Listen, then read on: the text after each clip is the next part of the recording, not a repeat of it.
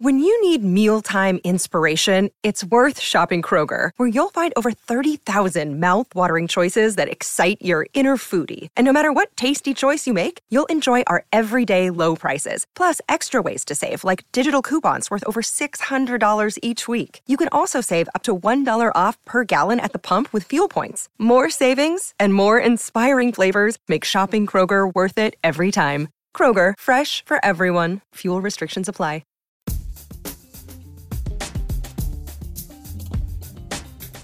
Hello and welcome to the Scene to Scene podcast. I'm your host, Valerie Complex, and today is the day where we're going to be doing things differently around these parts, and you're going to hear a little bit of it as the episode goes along. I don't want to spoil anything, but as you see, I'm getting back into the swing of things and excited today to be talking to Haitian-American actor Elie, and he has a starring role in the all-Black streaming network television series Send Help.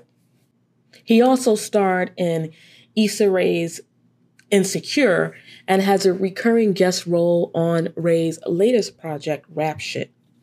Now, his appearances on such prestigious projects like this has led him up to the Emmys as he aims to garner a nomination for Outstanding Guest Actor for his portrayal of Stanley on the Rap Shit series. Now, on today's episode, we talk about his road to the Emmys. We talk about the hardships of being a producer because he is also a producer on the Send Help series. And we talk about why Haitian representation should be an important part of storytelling in Hollywood. Now, if you like what you hear today, be sure to review, like, and subscribe to the podcast on Apple and Spotify. Don't forget. And with that said, we're going to get into the conversation. But first, here's a little soundbite from the Send Help trailer.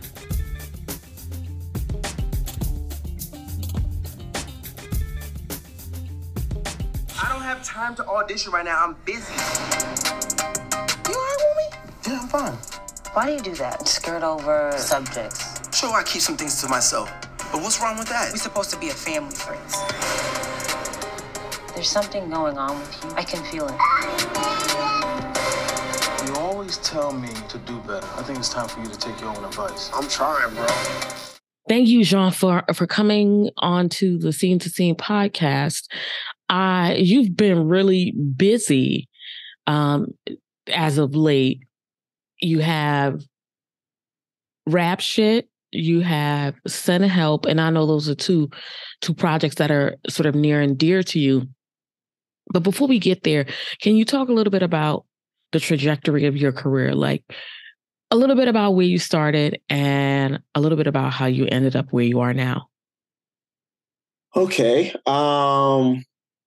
Where I started doing background.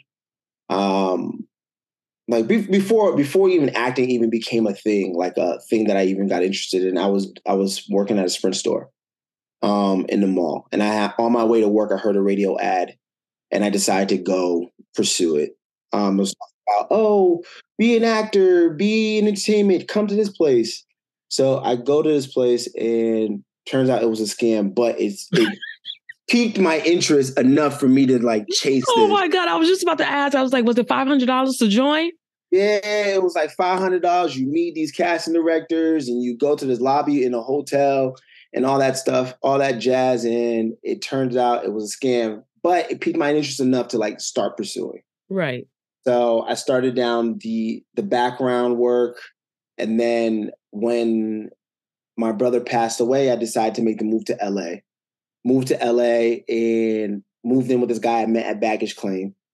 From there, I went to this another hustle that scammed me, was this Craigslist. A Craigslist acting class, which I would have been a scam because it was in a mattress store. Oh, hell no. It was in a mattress store, but I didn't know nothing. I'm new. I'm Right.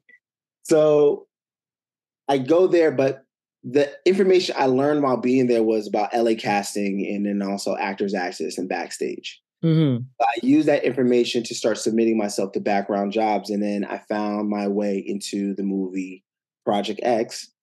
Project X was my first movie. But then that also gave me the real harsh realities of real life in the entertainment business and how you can end up in the cutting room floor. Because I literally was telling everybody that, oh, I'm going to be in Project X. You should see this movie. And then I wasn't in the movie. Like, literally. Then like times got tough and I wasn't like working as often. I was just doing background work. And I decided that I was going to start doing production work and getting into the production field of it all. Started doing PA work, did an internship for the Eric Andre show, which took me on tour with the Eric Andre show for several years. And then I pivoted to start creating my own content through Vine and YouTube and things of that nature. And then I got tired of waiting for the yes. So I started creating my own yeses and started producing my own short films. First short film was Mia. I auditioned for a USC film called A Gentleman Always. Then that just sat in the guy's hard drive for years because he was waiting for the William Faulkner estate to approve it to be a feature.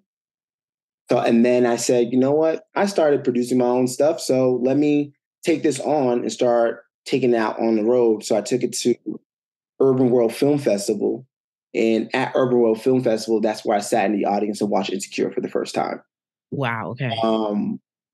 While sitting in the audience in an interview afterwards, they said, can you see yourself on the show? I said, yeah, I can see myself on the show. And a year later, I'm on that show. So American Crime happened in between that and then Insecure right after. And then I've just been on the races from there. Can you talk about what it was like working with Issa Rae and working in this environment that was sort of culturally sound, comfortable, familiar, but also a learning platform for so many actors, writers, producers, and things of that nature? It felt very good because like the welcoming was great on set because some of those guys I worked with as a PA. So the welcoming was great from the crew side. And then from the cast side, the welcoming was I had a great welcoming because everybody just showed me love and you automatically just kind of like got into this like big bear hug with everybody. Like everybody just showed love.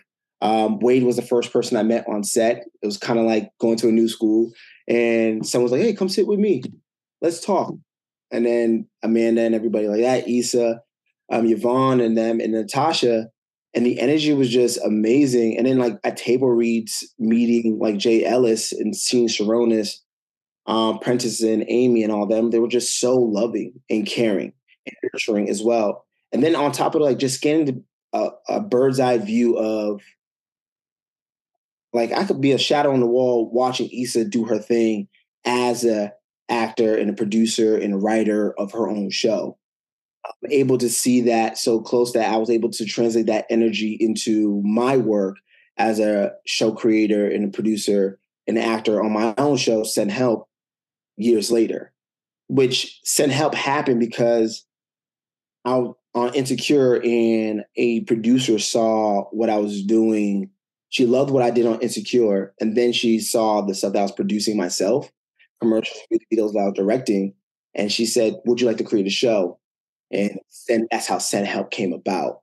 And I was like, yeah, I have a show actually, and started pitching the idea and then roped Mike into the conversation to make that happen. I was just about to ask you how you and Mike Goyo linked up. He if you don't know Mike, he has written and produced showrunner for Send Help, co-showrunner for Send Help. And he was also in the writer's room for Insecure and is currently they're on strike. But before the strike was currently in the writer's room for Netflix's Ginny and Georgia. So how did y'all link up? So you had this project, you had Send Help, and then Mike came on. I wonder, give us a little bit of what that conversation was like. It was pretty simple because Mike was at that time, Mike was a writer's assistant on Claws. And I had just got booked as Issa's brother, Amal. And a friend of ours connected us on Facebook. It was like, you two should meet. You're both Haitian American. you guys should link up and know each other because you both live in you both live in LA. So when Mike and I linked up, we became fast friends, even brothers, so much so that he's a groomsman in my wedding. And we found out we had the same birthday. We're both from the same city. We probably grew up next to one another at some point in time, but didn't even know it. And then we just became fast friends, became brothers. And I was like, when the opportunity came and they asked, like, who do you want to write with? I said, I want to write with Mike. And Mike would come over the house after being in the writer's room for Claws. And we would work till 3:00 in the morning. And then he would go back into the writer's room for Claws as a writer's assistant and then come back that night and work with me after I wrapped on set on Insecure or whatever job I was working on. He would be with me till the butt crack of dawn working and then go to work again. We're not getting no sleep at all. I just want people out there to know that this lifestyle is not as glamorous as you think. People are losing sleep and losing time with families to produce and do what they love. Yeah, man. And like, if it wasn't for Mike being there and I was just in the trenches by myself, I don't know if it'd be possible. But the fact that like Mike was there with me in the trenches, I knew that I had someone I could count on and rely on that I could like brainstorm and work ideas with. So yeah, that's how Mike came on to the project, because he was in the trenches with me from the very beginning. And how did you guys use both, your different skills to sort of make this thing work? It seems like partnerships work best when everyone is complementing each other. And I'm just curious to hear a little bit about that. Oh, because Mike is very diplomatic compared to I. Mike has a way with words and a way with talking because he's a writer first. I'm an actor first and then producer. So I can get the thing and get the people drummed up and excited. Mike will close the conversation and maneuver the conversation if need be, so therefore we could get the idea across. We have such a great partnership that way. And when it comes to production, since I've had experience working on production and being on set for years, I knew how to run and hire the necessary people on set to do the job. And Mike knew how to communicate with the executives and the producers, the executives at the network on that level because of being in the writer's room for Ginny and Georgia and that experience that he's got from being in the writer's room for Claws and Insecure. He's able to deal with notes in a way that I've had to learn from him.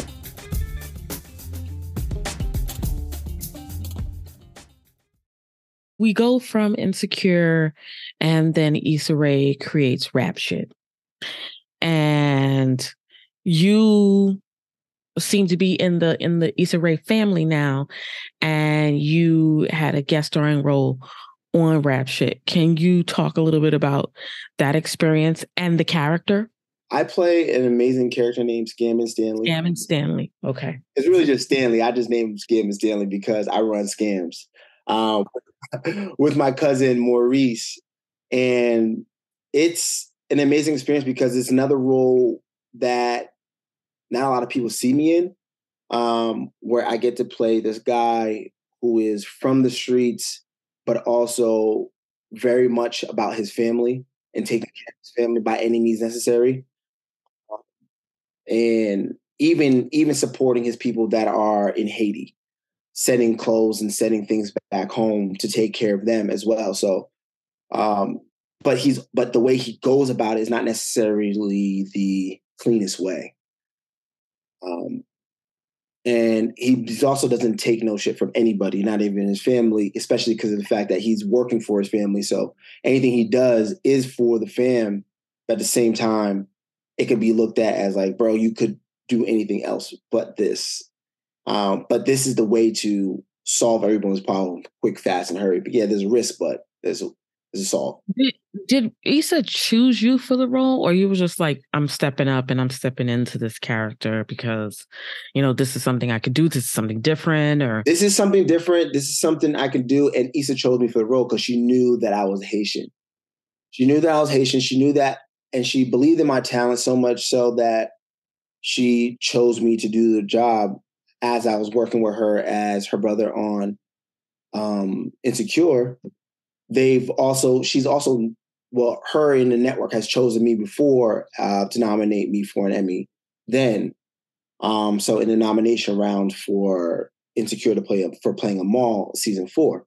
So I'm like, she trusts me, she believes in my talent, and she believes in what I can bring and the unique voice I could bring to the Haitian culture, being first generation Haitian American. Now we're gonna get to the Emmy stuff, but there's a really big connection that you mentioned before when you talk about the Haitian culture. And that seems to be something that sort of permeates throughout the work that you've done. And the stuff that you've written, like with Send Help, for example. The main character is Haitian, and that culture is sort of specific to the story. It kind of makes the story and the world building sort of go round. Can you talk about why it's so important to integrate your culture in your work? It's very important to integrate the culture into the work because there wasn't space for us before. And creating space and creating something that a Haitian American kid could point to, or a Haitian kid could point to, like, yo, that's me on the screen, and playing the different versions of a Haitian feels amazing to me to champion that. So like starting from American Crime, I played a Haitian coming in from Haiti to save my mother from the abuse of the Cope family. In Rap Shit, I play a Haitian coming in who's about supporting his family by any means necessary. And in Send Help, I play a Haitian American who is trying to support his family by also chasing his dream, which is the hardest part for any Haitian to do because the Haitian culture does not really understand the entertainment industry. So pursuing something that's so far out of their purview, out of the scope, their purview or imagination for their kid, because the idea is that when they come to America, is that their kid's going to be a doctor, lawyer, or teacher or engineer, right? Engineer, something of those that's tangible, whereas something is so elusive as the acting profession or the entertainment profession. So showing that we can be all things and that we're all not monolithic. And then also that it's these shows that I'm playing and these characters that I'm playing are not the stereotypical Haitian that you usually see on television. So in their family, they're about family, about heart, and they're about mental health and being there for the people, but also trying to figure out how you could be there for yourself, because that's one of the hardest things to do as a Haitian American kid growing up in America, because your parents come here, they did their part, and now you have to live up to their dreams, but also try to figure out what your dreams are as well. And speaking of like dreams or whatever, back to the Emmys, I know you've had your name put sort of in the view of the nominating board for the Emmys for American Crime, but you mentioned before we started the recording that there wasn't very much of a campaign behind that.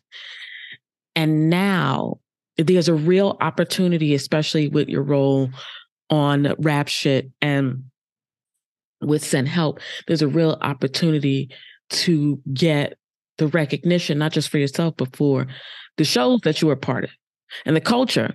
So can you talk about why this is important right now and what an Emmy could mean for you? Emmy for me means not just for myself, but for others that it's possible.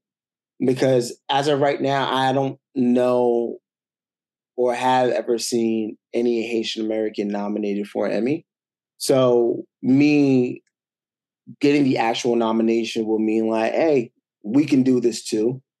And it's a thing that kids or adults or my family could point to, like, oh yeah, he's doing the thing that he set out to do. And people are starting to recognize what it is that he's out here doing. So especially now when the time of representation is very important, especially in voices, are not really being heard because now we're trying to go into this AI business of like diluting the voice and diluting the experience and diluting people's experiences to cliff notes and catchy things that a robot could come up with, but not necessarily the heart that all these characters portray and the people that are behind the characters and the people that write these stories. It would mean a lot, not just for me, but for other people to see that. So the goal is Best Supporting Actor for guest starring role on Rap Shit and leading actor for Send Help. Can you talk about how the studio is getting behind you, how your colleagues are getting behind you to sort of make this more accessible and attainable? Well, I have people like La Union Suite, which is a popular Haitian blog for Haitian Americans, supporting me. She has supported anything and everything I've done. Issa has supported everything and anything I've done. The fact that Issa and Sharita saw me this season and last season of Rap Shit and threw my name in a hat means that they really believe in me. The fact that HBO is submitting me means they really believe in me and my talent and what I'm showcasing. So that type of support feels great, especially like people that's done it before, that's walked that mile before. But now it's like people like yourself and people like the Grio who are reaching out to talk about what it is that I'm doing and getting that voice for me. And like the amount of press that Send Help got is phenomenal. USA Today, Us Week, you know what I'm saying? So Entertainment Tonight, Deadline, Variety, everybody's talking about Send Help and how this first generation Haitian American story, first generation immigrant story really is. It's amazing. Man, one of the things that holds a lot of actors back is, not having the right people in their corner to sort of push them to the next level, to help excel their careers. And it sounds like you have the studio behind you. You have Issa Rae, who's a fantastic, well-known writer and darling of the Emmys, behind you. So that says leaps and bounds about you, your talent, your producing abilities. And we here at the Scene to Scene podcast will keep our fingers and toes crossed, because we need, Blackness is a spectrum and it's a diaspora, and everybody's story should be told, because there's something new. Our skin colors are the same, but there's something new to learn from everybody. And then also what you quickly realize in everyone's stories being told is that we are all one and the same. It just may look different, but we are all one and the same. Thank you so much, Jean, for coming on to the Scene to Scene podcast and being, open and honest with us about your journey. Thank you. Thank you.